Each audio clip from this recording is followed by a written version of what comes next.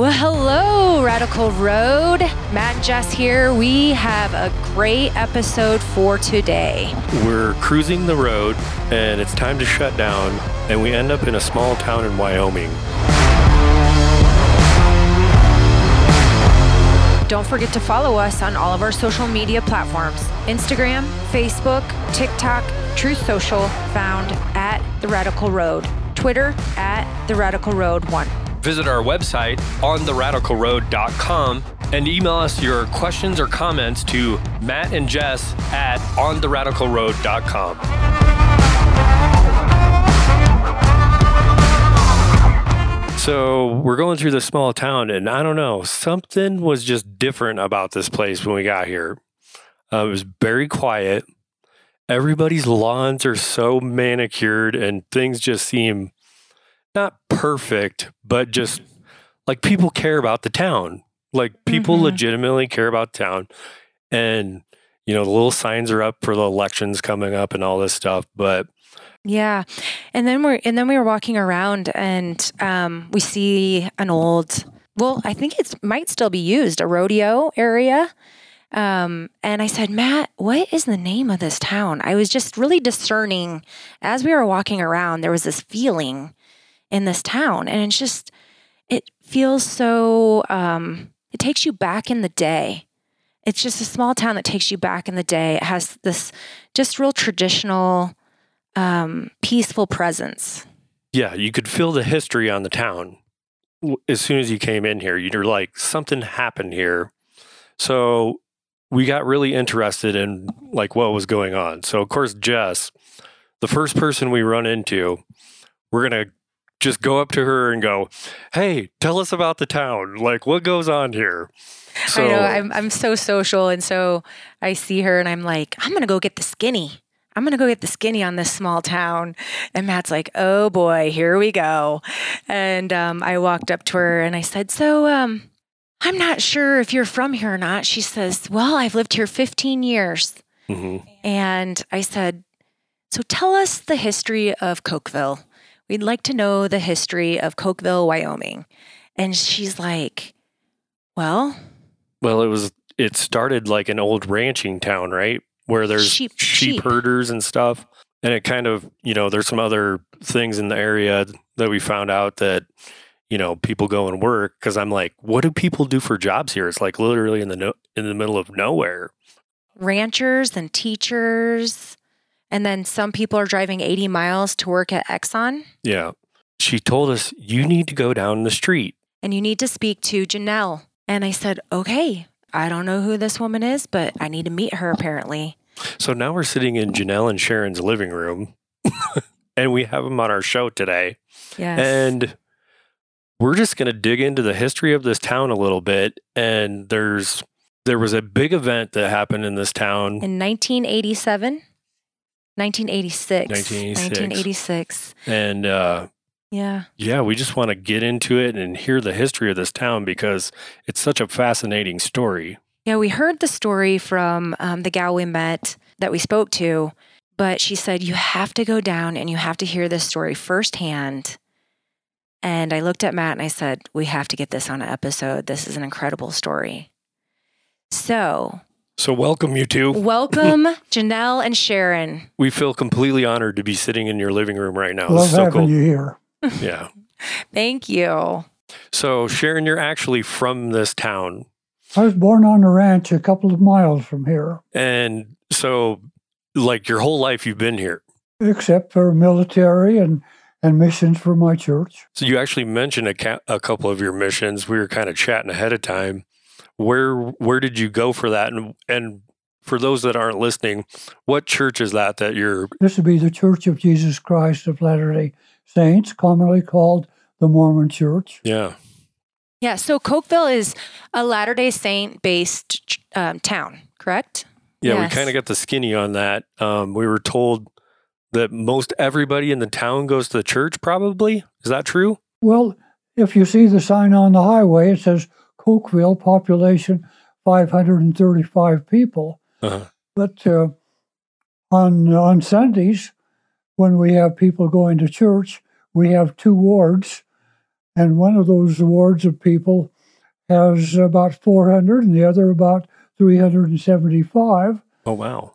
In spite of a small, so we bring in from a maybe 25-mile or 20-mile radius people into Cokeville for its school and community activities and religious activities. Wow. That's amazing. So you're a tight community. What's that? You're a tight community, aren't you? You know everyone? No, we have a lot of people moving in now. A lot of people, Really? older people have gone, and history has changed. At one time, Cokeville was considered as a place to be the capital of Wyoming. Bonneville, Captain Bonneville discovered the place when he came through here with one of his exploring groups, and they found 500 Indian lodges here in Cokeville. It has a distinct geography and a very interesting and beautiful place to live. Yeah, it's amazing. Tell us the story about your father. My father came from a religious family, and at the age of about 20, he went to Minnesota, where he served as a missionary for a couple of years. And when he came back, the church, the number of LDS people in Cokeville was very small, maybe 50 people. And today it dominates the community here. The Catholic Church has died, the Presbyterian Church has died, and if it weren't for the work of one lady, the Episcopal Church would have died in Cokeville, but the Latter-day Saint people have thrived here, and it's grown and prospered. And we get along well with everyone in town, have some wonderful people. And did you say, Sharon, your father was the first bishop here? Yes. At the age of about 23, we didn't have any local leadership. We had missionaries come in from Idaho that they had to come over with teams of horses or ride on the railroad, and they would come over and supervise the activities of the church. But when my father came back, the church decided that he was capable of being a leader here in Cokeville, and he became the first bishop in Cokeville. Wow. And he was a bishop here for 23 years. And later on, he became the stake president over about 13 different wards. He was a supervising elder and the president of that stake. Wow. And then he became a mission president back down in Nebraska. And he served as a mission president there for 3 years. So our background, at least my background, has been very closely associated with the church and as a missionary. And you were a rancher here as well, Sharon? Were you a rancher? Yes. I was born on a ranch back in, 1933, before the Industrial Revolution. And at that time, the ranches were big business in Cokeville. One ranch here had 80 people on its payroll, and they had about 30 herds of sheep that they managed, as well as cattle and horses and other things. At one time, we had 13 millionaires in Cokeville when things were very prosperous with the sheep business, and wool and cotton were the only remnant-producing products that they had in those times. Man, you know everything about this town. I have know a good deal about its history. Yeah, for sure. I could tell. The railroad came through here in about 1880, and it was a big boost to our community. We had about 20 families that had work-related jobs to the railroad. We had a big depot here, and all of the trains stopped, and we shipped thousands and tens of thousands of livestock back east to Chicago and other places back there in the fall when the baby calves matured and when the lambs matured. They went back there to those markets. Wow. And you also were a hunting guide. I was for 50 years. When the Industrial Revolution went on, before that, all the work was done with horses. Mm-hmm. I figure that between driving team and riding horses, I've covered 60,000 miles. Wow. Because of those changes that have occurred. That's incredible. Amazing. Wow. So now you're not from here, though, are you? I'm from a small community 30 miles away. So Yeah, it's Montpelier. Am I saying that right? So pretty close, though. So you grew up here, but you told us earlier you actually had a little stint from our home state of Iowa, right? Tell us about that. Tell us how you got to Ames. Tell us the story behind that. I had determined to get through BYU in 3 years, and so I went straight through. And when I got through, I found out my mother had applied for an assistantship for me at Ames, Iowa, which I received. And about 2 weeks after I graduated from BYU, my mother put me on a train by myself and sent me to Iowa. And a couple that we knew picked me up and dropped me off at an apartment, and there was nobody there. And I waited and waited for a roommate, and she didn't come. And so I crawled through a window and took all my stuff and settled in. And eventually she came, and I spent 2 years at Iowa State getting a degree in food technology, and Wow. It's quite the made story. a lot of friends. Did you enjoy Iowa? I enjoyed Iowa. Yeah. Mhm. It's a beautiful state. It really It can is. have some violent weather. My transportation was a bicycle Oh and- boy. and In a- the winter. in the winter, and mostly we wore dresses, and so I tied some strings on my coat so I could tie it together so I could ride it kind of like the Wicked Witch in Wizard of Oz. And one day I remember the weather was so violent that I was on my bicycle, and I was pushing forward with about the same momentum that the wind was pushing backwards. But That is I Iowa. finally made it home. Yeah. Yeah. And just as a big limb blew off the tree in our front yard, and it was pretty scary weather that day. So how did you end up in Cokeville?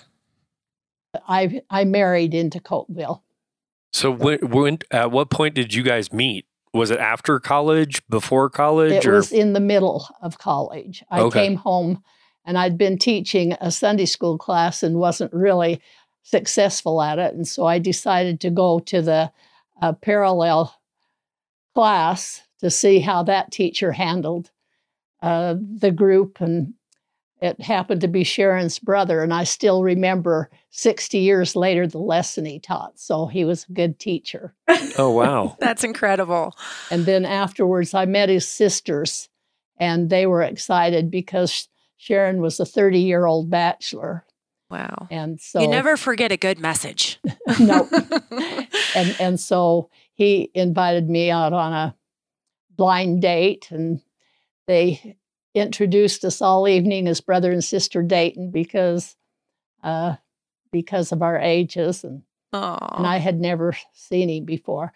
The first thing he did, he was a VOAG teacher, and so he took me out to this barn to look at one of his students' projects, and there was the man that owned the barn was quite a boisterous person, and he said, "Is this Mrs. Dayton?" And Sharon started to stutter a little bit, and because we'd known each other about 5 minutes, and he started to stutter, and he says, "Well, not yet." and so He knew you were going to be his. that was the beginning of our Oh. courtship. So We didn't have time for a courtship because she was just home for a short time for summer thing. But she looked like a good deal, and she answered all of my tender requirements. So I sent her a ring in the mail, and she accepted it. Really? you did. You sent her a ring in the mail. Where were you at then? Were you at Wow. Ames I then? was at Ames. You were in Ames then? I just put it on and went to class. Were you just grinning from ear to ear? No. No. It was just one of those things you do, the next thing you do. So Yeah. Yeah. Wow. What a story.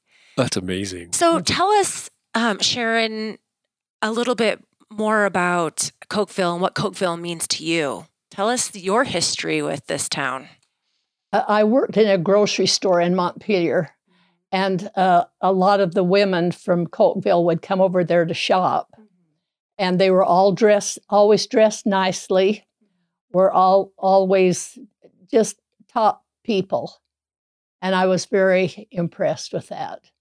I was impressed with the women and their deportment. Yeah. And then you ended up, where did you end up working in Cokeville? I ended up teaching school. Okay. First, I taught 6th grade. Then I taught kindergarten. Then I taught 1st grade. Let's see,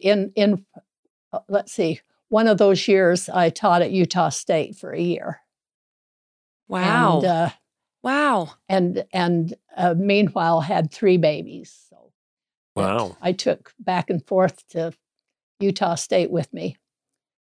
And So how many years total did you teach? I can't even figure it out. I've tried to figure A lot. Some in the 30s, some Yeah. So very long Wow. time. Long time. a long time. So have you two always lived here?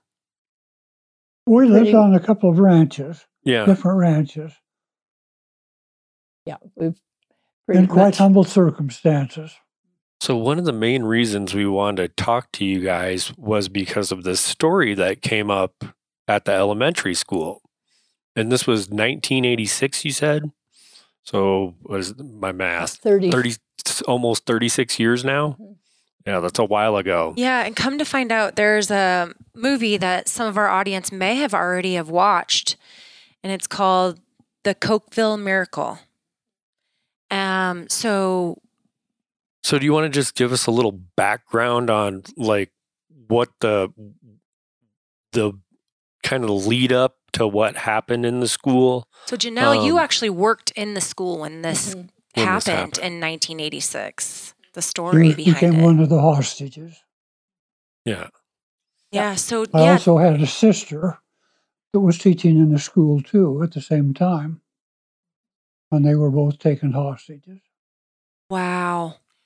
with Well- their classes. So Janelle, you and your sister-in-law were both hostages. Mm. Wow.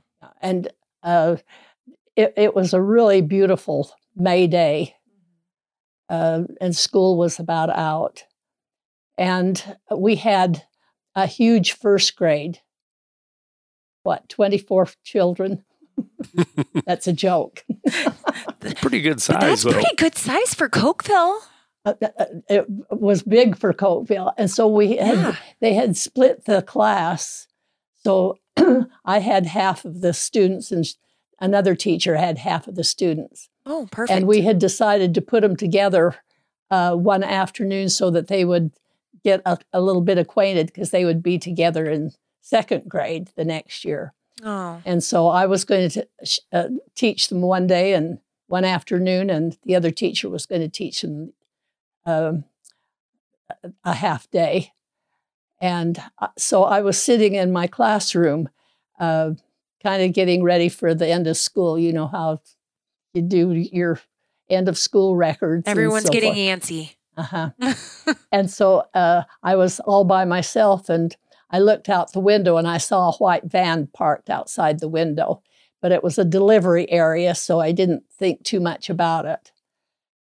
And I thought, I better go get my mail. And so I've got everything to deal with. So I went out of my classroom and went down the hall, and I saw a couple wheeling a grocery cart down the hall, and it was had some milk cartons in full of kind of a yellowish liquid. And I thought, well, they're just cleaning supply salesmen. But there was something different about it, and there was a little foreboding. But I thought, they've seen me. I might as well just continue on down the hall. And so by the time I got to the office, they had introduced themselves to the secretary. And I had heard of a group that was coming up from the South that were dissidents and were going to cause a little trouble. But Wyoming wasn't one of the states that they said that they were going to stop at. So I asked the man, after the secretary introduced me to him, I asked him who he represented. And his name was David Young. And David said, we represent ourselves. And then he showed me the bomb that was hooked to the shopping cart. And he said, if anyone molested him or caused problems for him, he could just pull that pin and it would take down about half the school. So were these people, they weren't from around here locally, or? He'd been an officer, a police officer here, but had been dismissed. So did you recognize him when you saw him? No, I'd never seen him before. No. So, and he was a police officer here for just a short time. When he applied for the job here, they said, well, you're not qualified, but you can go to the university and they'll train you in 6 months and you can come back and talk to us again. And he came back and he was hired on a probationary system. Mm-hmm. And he didn't last very long. He only lasted for about 7 months, and they fired him for weaknesses in performance. Mm-hmm. Mm. And he had his wife with him. Her name was Doris. But while we were having this conversation, this young girl came in, and she was applying for a job. Oh, boy. She was applying for the kindergarten job for the next year.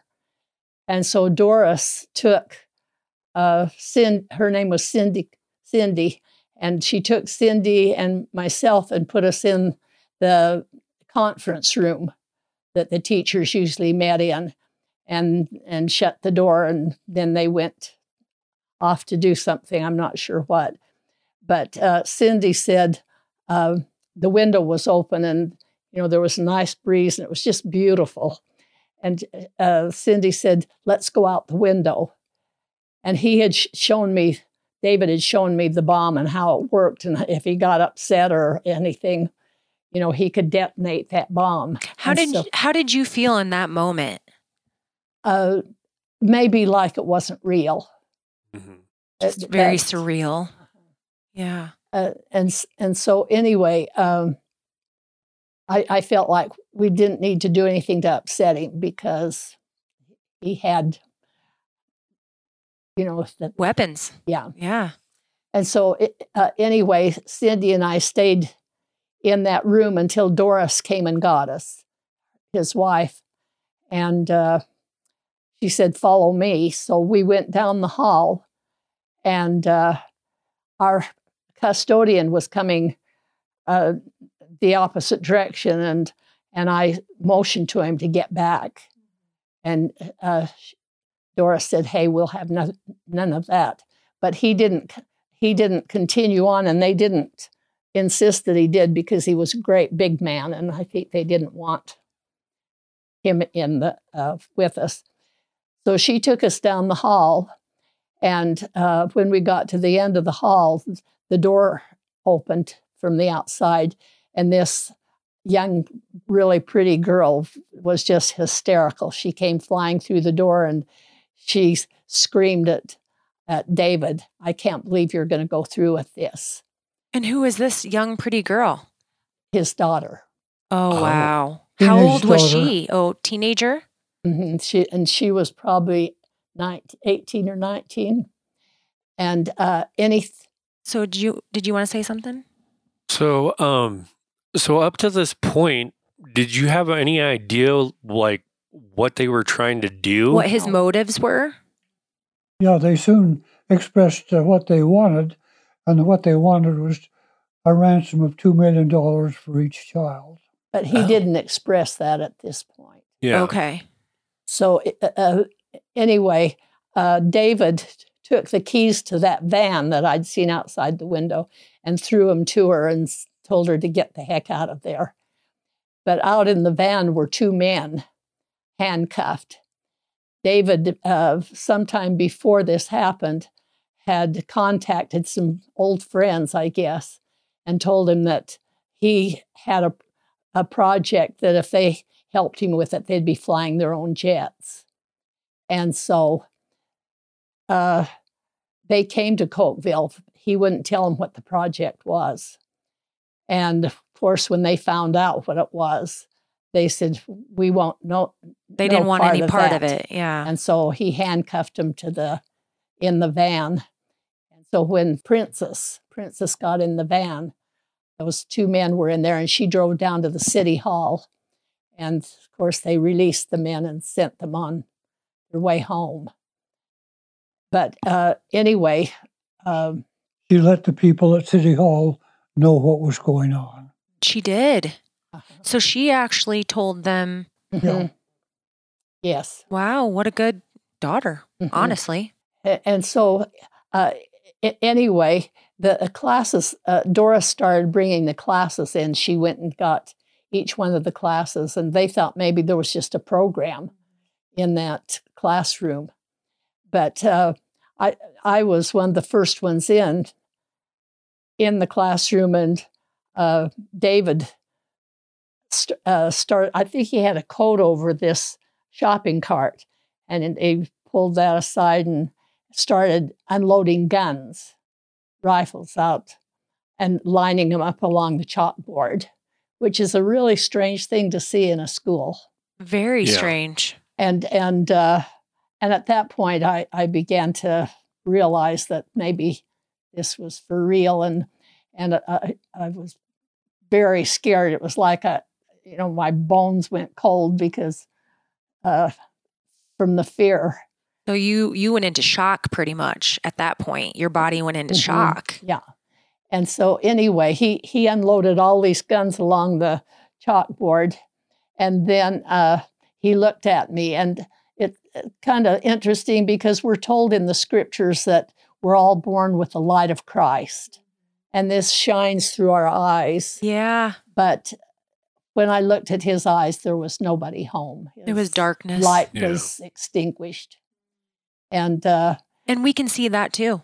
Mm-hmm. We can see the light, but we can also see the darkness too. Mm-hmm. Mm-hmm. And so anyway, he told me that he wanted me to go back and stand by the bathroom and make sure that everyone that went into the bathroom, instead of going out the door on the other side, because it was a bathroom that served 2 classrooms, that they came back in the room.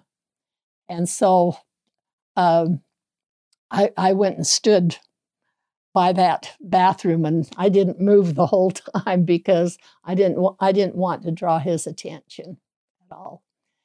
So anyway, they brought all the classes in, and a lot of the little kids started getting sick, and I think from the fumes of the gasoline in those bottles. So they started opening windows, so there was a pretty good airflow. And so during this time, did the kids realize what was going on? No.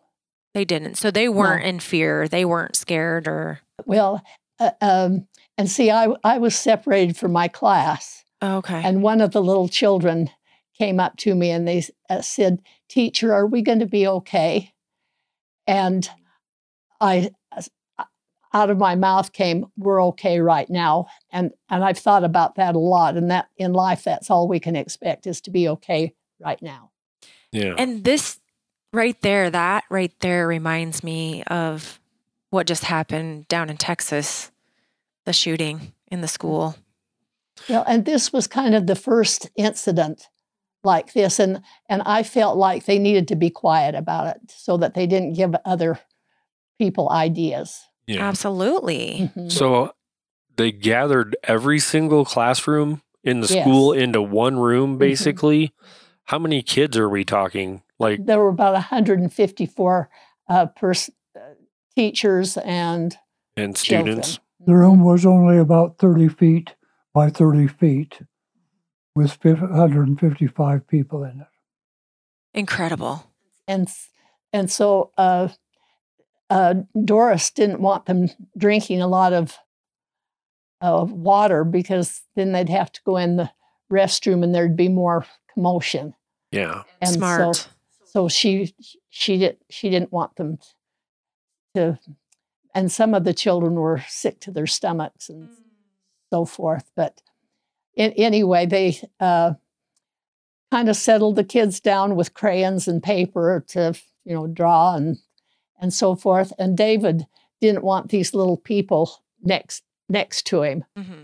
And so they created a magic square that the kids couldn't come inside of with masking There's some tape. masking tape. And Mm-hmm. and On they the moved floor. the furniture so that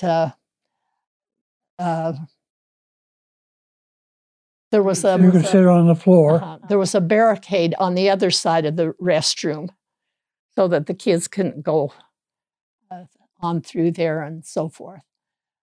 But anyway, as the day kind of dragged on, we were wondering how long we were going to be there. And some of the older kids, and these are kids that are raised in homes where they have family prayer in the morning and family prayer at night, and because we're very dependent on Correct. our on our that's- Father in heaven. That's right. And That's the LDS faith is you do have your prayer during your day. Yeah. And so a lot of the 6th grade kids knelt and took turns saying prayers over in the corner where they weren't detected. And then our daughter was in 7th or 8th grade, and the high school kids got together and prayed on several different occasions too when they found out what was happening. at So the you elementary. really relied on your faith during that Very moment. much so. Very much I love so. that. So the daughter goes and tells City Hall. Did people start to find out pretty quickly what was going on in the school? One of the things they had the principal as a messenger, and he was the messenger between City Hall and the room where the people were held. Yeah. And one of the things that they were told early on, that if anyone came to try to rescue the children or harm the perpetrators, they would start shooting the children. So because they had that instruction, nobody would anticipate going in and trying to rescue the kids. Right. So Yeah. there's nothing anyone could do. So were people Unless they- gathering outside the school Except though? for pray. Except for pray. Yeah. They Were people starting to gather outside of the school, or did Oh, they keep yes. them away? Or Yes, people, once they found out what was going Yeah. on, and they found out very early on because of this young lady that went in and told them what was happening, and they started notifying neighboring towns. So we had ambulances coming in, fire trucks coming in, fire law people, and nobody could do anything for fear if they went in there, they'd start shooting the children. yeah, Yeah. So after a while, David Young came back to go in the restroom. And this other teacher and I thought, maybe we can lighten him up with a little humor, and he'll say, this was a bad idea. Let's just all go home. yeah. But he just looked at us like, we're scum of the earth. Oh But, so anyway, one of us said, you'll just die when you go in that bathroom, because it had been built for a little girl that had a little bit of dwarfism. Okay. And so it was built on a small scale. Right. Yeah. And the other teacher said, yeah, the potty's only a foot tall. And he was a large man. And he was a large man. So anyway, and he just looked at us like, you're not funny. Well, So- you try anything in a time of desperation, Yes, I'm sure. we were desperate. So anyway, he went in the bathroom, and the secretary of the school was standing by me, and he had hooked the bomb to his wife's wrist. And I turned to the school secretary because she was standing right by me, and I said, she wouldn't blow these children up. And the secretary says, don't be too sure. And I turned and looked at her just as she said, I've got a headache. And she detonated the bomb. And I saw this big fireball hit the ceiling. And of course, that was the clue for everyone to get out of there, the cue for everyone to get out of there. Wow. But one of the miracles was that about 2 weeks before, somebody, and it may have been I that made the comment, what if we were all in the same room and we had a fire? And so immediately we took all the kids down to the lunchroom and showed them that if there's a fire in one room and we're all in one room, you get out every exit. And so you taught them prior. We practiced that. Well, that is a God thing. That was because we had never done it before. We never did it afterwards. What a story. Yeah. And so, wow.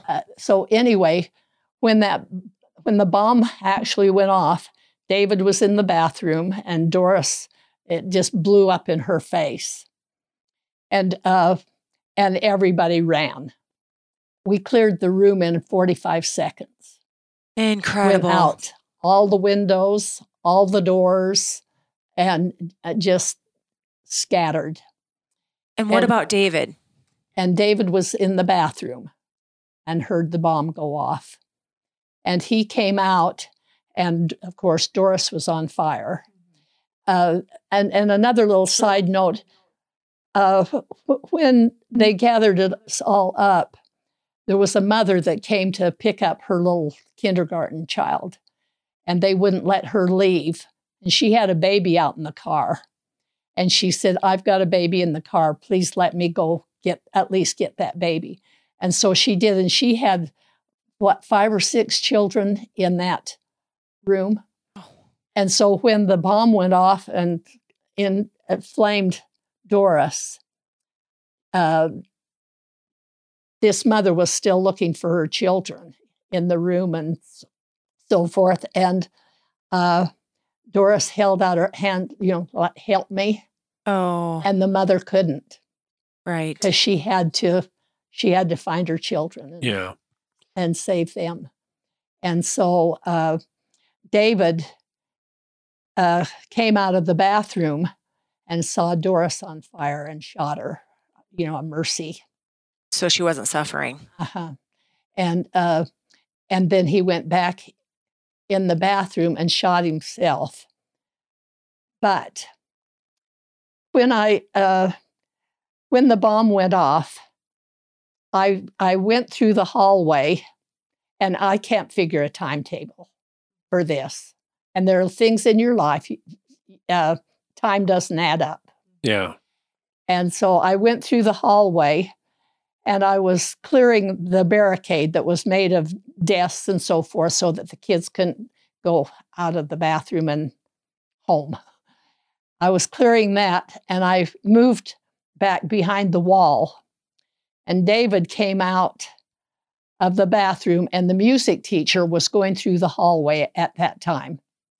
David had 2 guns in his hands. He had a .45 and a .22. Pistols. And he shot the music teacher with the .45, and it jammed. So he shot him. Thank you, Jesus. Yes. And then he shot him with the .22, and the bullet went through his backbone, over the top of his shoulder blades? Spine. Oh, spine. Yeah. And lodged in the other shoulder blade. Wow. Oh, wow. And a few days later, He dropped at your feet. and then he dropped at my feet. And then I thought he'd tripped. But I never did see David come out. I never did see him shoot him, and I was right there. And so anyway, the music teacher fell, and almost in one motion was up and out of the room. And so I finished getting the barricade out of that there. And then I went back past the door where David was to see if there were any children left in the room. And it was black. And the smoke was thick, like black cotton, like you could have pulled it. And there was just a glow on the floor. You know, it was on fire. Wow. And so I went out that door and into the other door to see if I could get in there. And it was the same. The smoke was just black. And I could see the glow on the floor. And then about that time, a fireman came by and said, "Get out." So I left. But we had a teacher's aide. She helped me really a lot. She was just a wonderful person. But she figured that she'd lived her life. And so if there were children that needed to be saved and put out the window, that she would do that. And so she just crawled around this floor until she determined that there were no children left in there. Wow. Before she left. But the smoke, a lot of the little children just were black. Yeah. From inhaling that smoke. Wow. And then they ran down. I think we had a designated lawn that we would meet on if we ever had a problem. So were any of the children physically hurt? There were some bad burns. And the ambulances were there and the fire trucks and so forth, just stuck them in and took them to, we have a hospital in Kemmer. Did they take them to Evanston? Oh, no. And Montpelier and Star Valley. And do any of those children that were affected, do they live around here still? Not a whole lot of them. No. This bomb design was the same that went off in Oklahoma City in a federal building there. Yeah. Blew off the side of the building, killed 300 people. So it was the same kind of design, used like fertilizer or something, I think is what I talked to the bomb inspector afterwards, and he says, I couldn't understand why they didn't have the explosion. The bomb was designed, they had 2 levels with the materials on. The first had the gasoline container, and then things that would cause the flame. And then there was a second layer, and down here was all the materials that would cause the explosion. And so all of those were supposed to go in the air at once and cause an explosion, which would knock the walls down and drop the ceiling on the kids and be the end of them all. But inspecting that later on, they found that the wires had been cut that controlled the second layer in the explosion. And so they just had the effect of the fire, which was bad enough. It was so hot that within a minute, it had knocked a lot of cartridges on the ground that were there in boxes, and they were exploding and causing shrapnel to hit the walls all through there.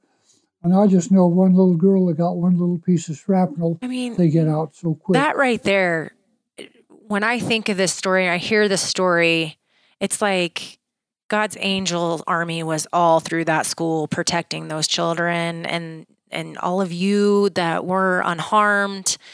Like there was so much evil that came into that school that day, the darkness in the eyes and the evil, but yet God's angel armies swept in and he knows a lot about the reports of the angels. What? You know a lot about the reports of the angels. Okay. Before the bomb went off, while the children were still there, the children recorded that angels came down through the ceiling. Wow. And the room was full. One little boy says there was an angel for every person that was in the room. This is incredible. I believe it. I've been studying all of this, and some this is saw true. Angels and some didn't. But a number of them did see angels. In fact, angels talked to them personally before the bomb went off. And did you know that there's been studies that children actually see angels more than even adults do? Believe that. So I know of maybe 6 or 7 cases where children had that experience, and angels came talk to them and told them what was going to happen, or go over by the windows, gave them instructions, or told them they were loved and they would be all right. And so the children, it's interesting that the children saw angels, but the adults didn't. So I guess the same thing can happen with us. We can have angels in our presence and not be aware of it. You're correct. We're not always aware of them. Sometimes we are aware of them. Sometimes we can have the gift to see them or feel them, but sometimes we're not able to. So but the children in every case afterwards, they were looking in old family albums, and they said, "That was my angel." Wow. And then fairly recently, one of the mothers of some of the children, you know how when we house clean, we rearrange things, and she put out a picture, and her son was visiting, and he went past and he said, "That was the man that saved me."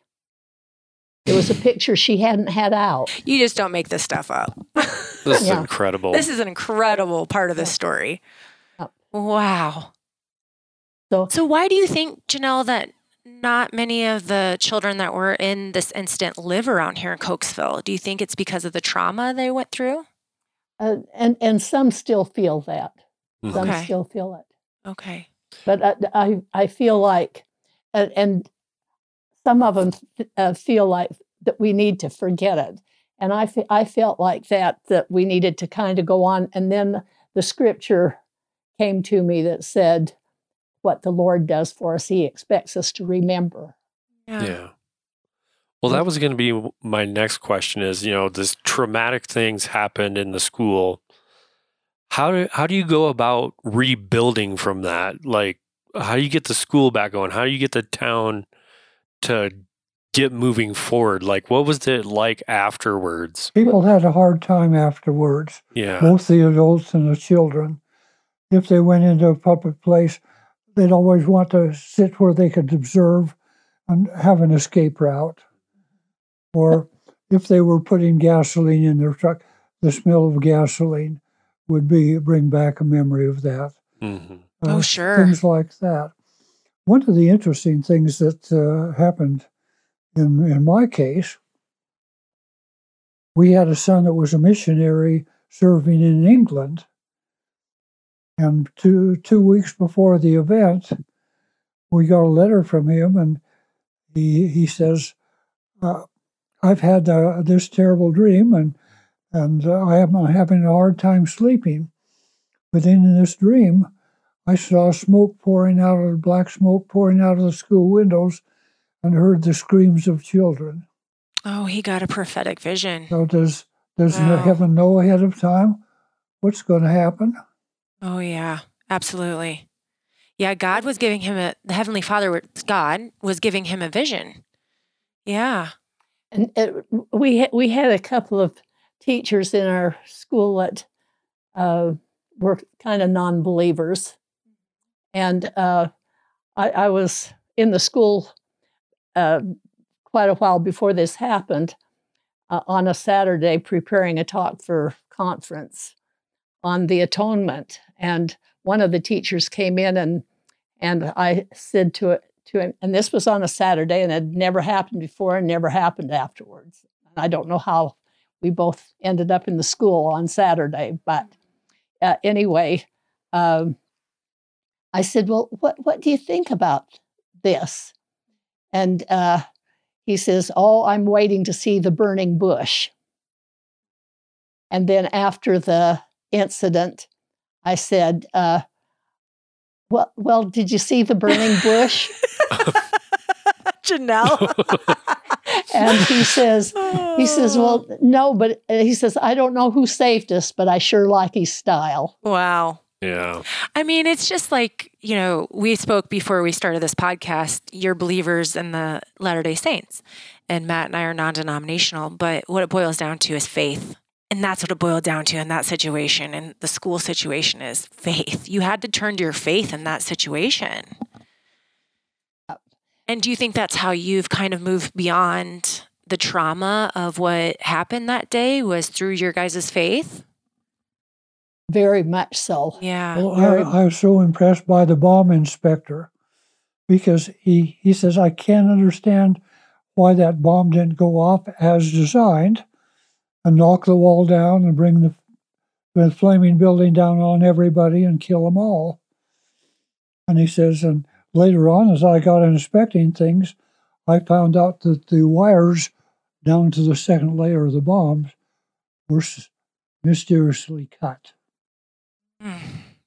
Wow. And so the explosive part of it never happened. Isn't that something? This other... It's like it all divinely was laid out the way it was, you guys were protected. Very much so. But this other teacher that was kind of an unbeliever, he's a believer now, but he was kind of an unbeliever, and where I sat in my classroom, I could look to across to the other classroom, and you know how teachers put up their kids' artwork and so forth. And this teacher had put up papers on the wall and so forth, and the smoke had seeped up under the papers. And when they took the papers down, to me, it looked like a death's head with its wings spread out. And this other teacher that was kind of an unbeliever came in my classroom after the fact. And I said, look, that looks like a death's head. And he says, no. Because that's where the Lord stood when he saved us. Wow. Yeah.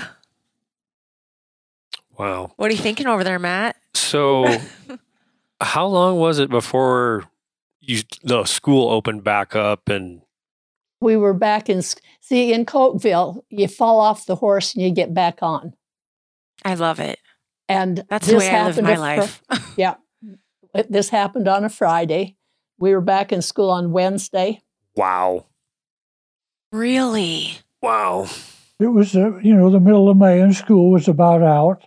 So we were just finishing up the year. And parents were quite conscientious about bringing their children into the room and letting them kind of explore around and, recall what they talk about it. So I would say your community is full of really tough, strong, faithful, loving people. And we recognize the need to make the effort to keep it that way. Yes. Yeah. You want to keep that cultivated here. Because it doesn't happen automatically. Right. Yeah.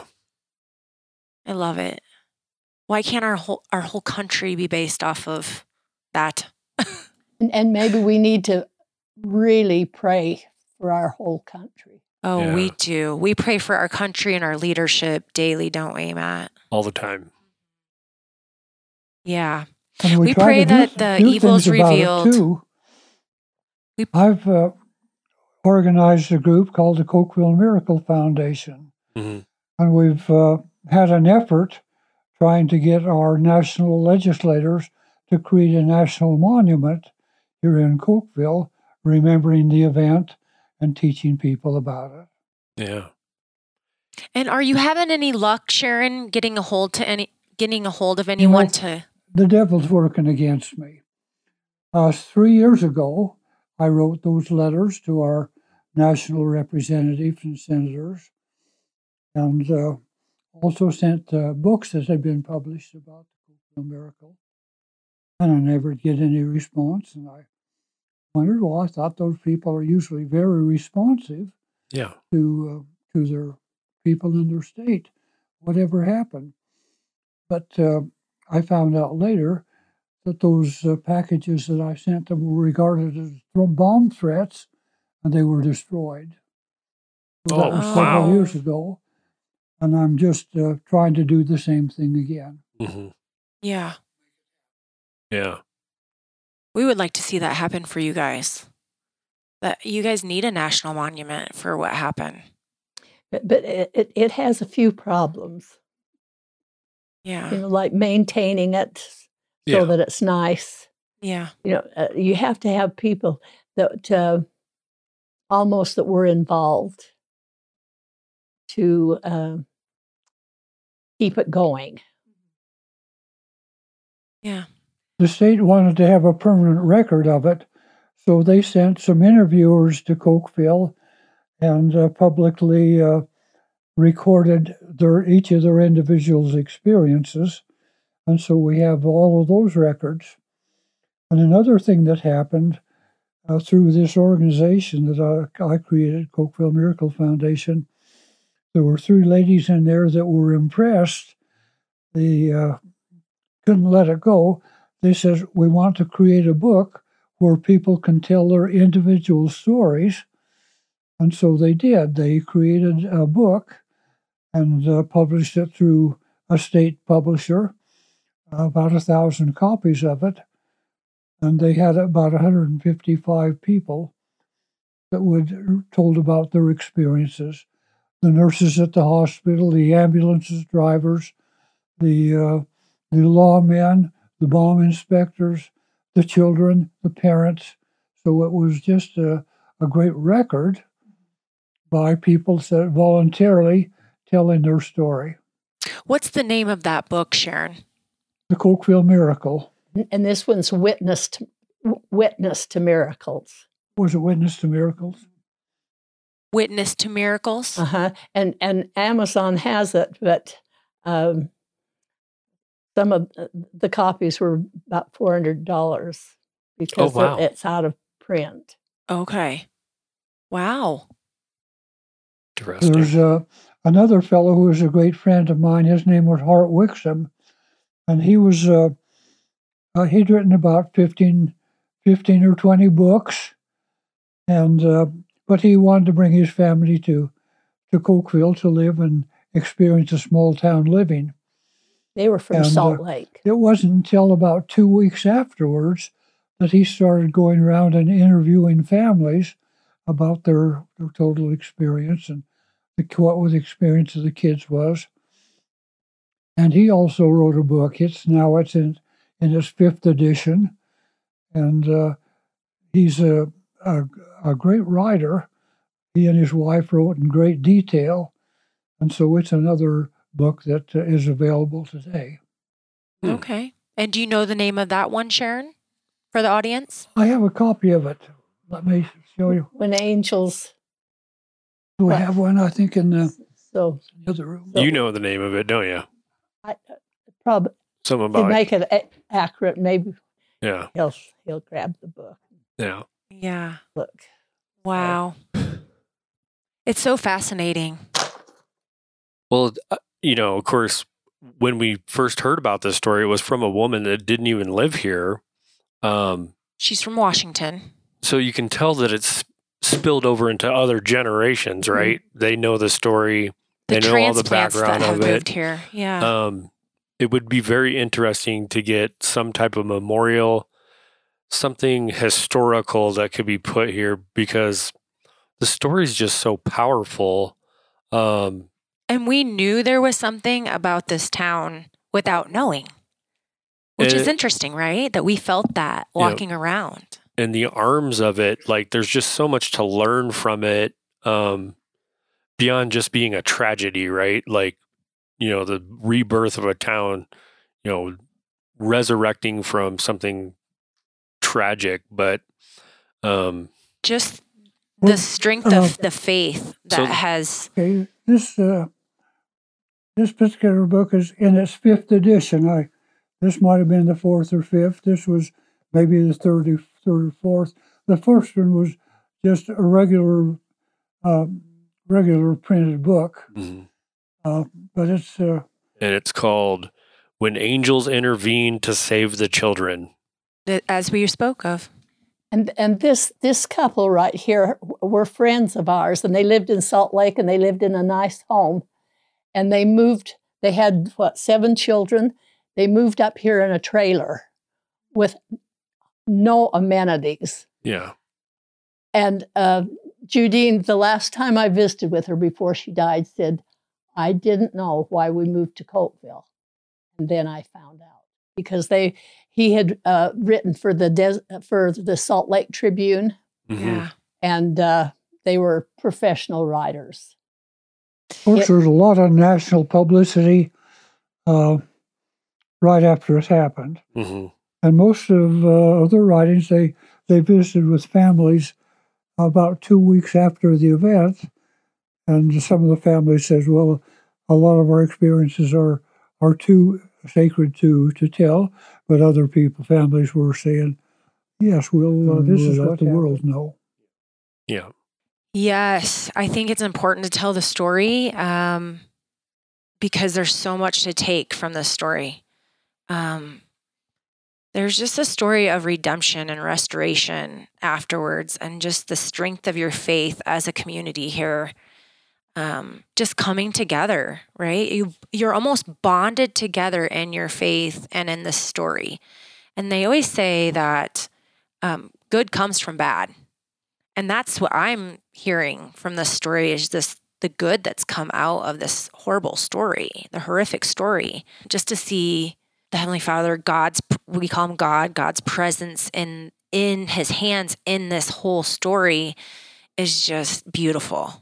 It's just I kind so of beautiful. didn't expect finish some of my experiences, but I was out on one of our ranches when I learned about it, and I stopped at another ranch house, and 2 ladies there had just discovered through the telephone what was happening to the kids in school.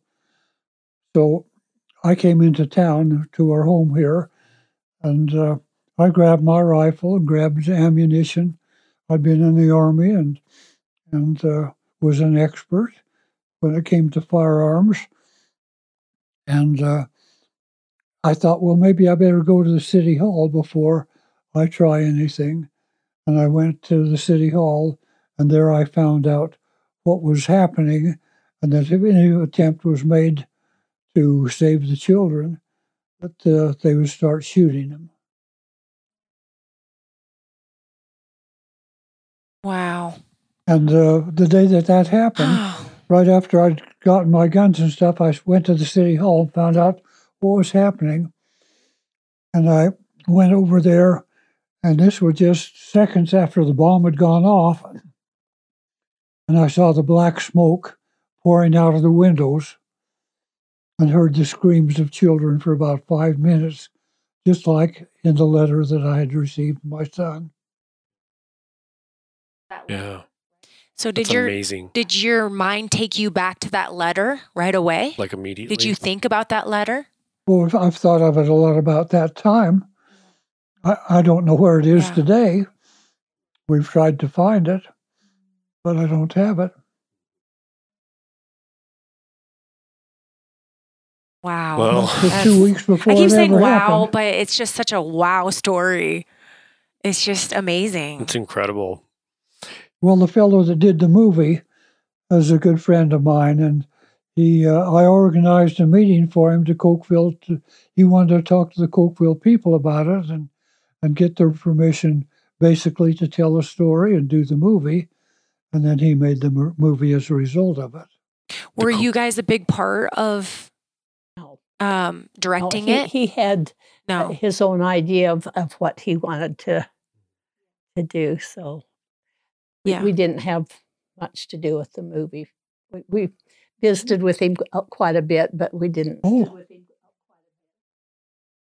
Yeah. This fellow was a great diarist, the fellow that caused all the problem. And they studied a lot of his diaries later after the event, and they came to the conclusion that he believed that he could go into a new world and take these children with him and be their glorious leaders. Oh, wow. That's one of the reasons he came back to Cokeville. He became well acquainted with the community and the school system, and he thought the children were bright and doing very well.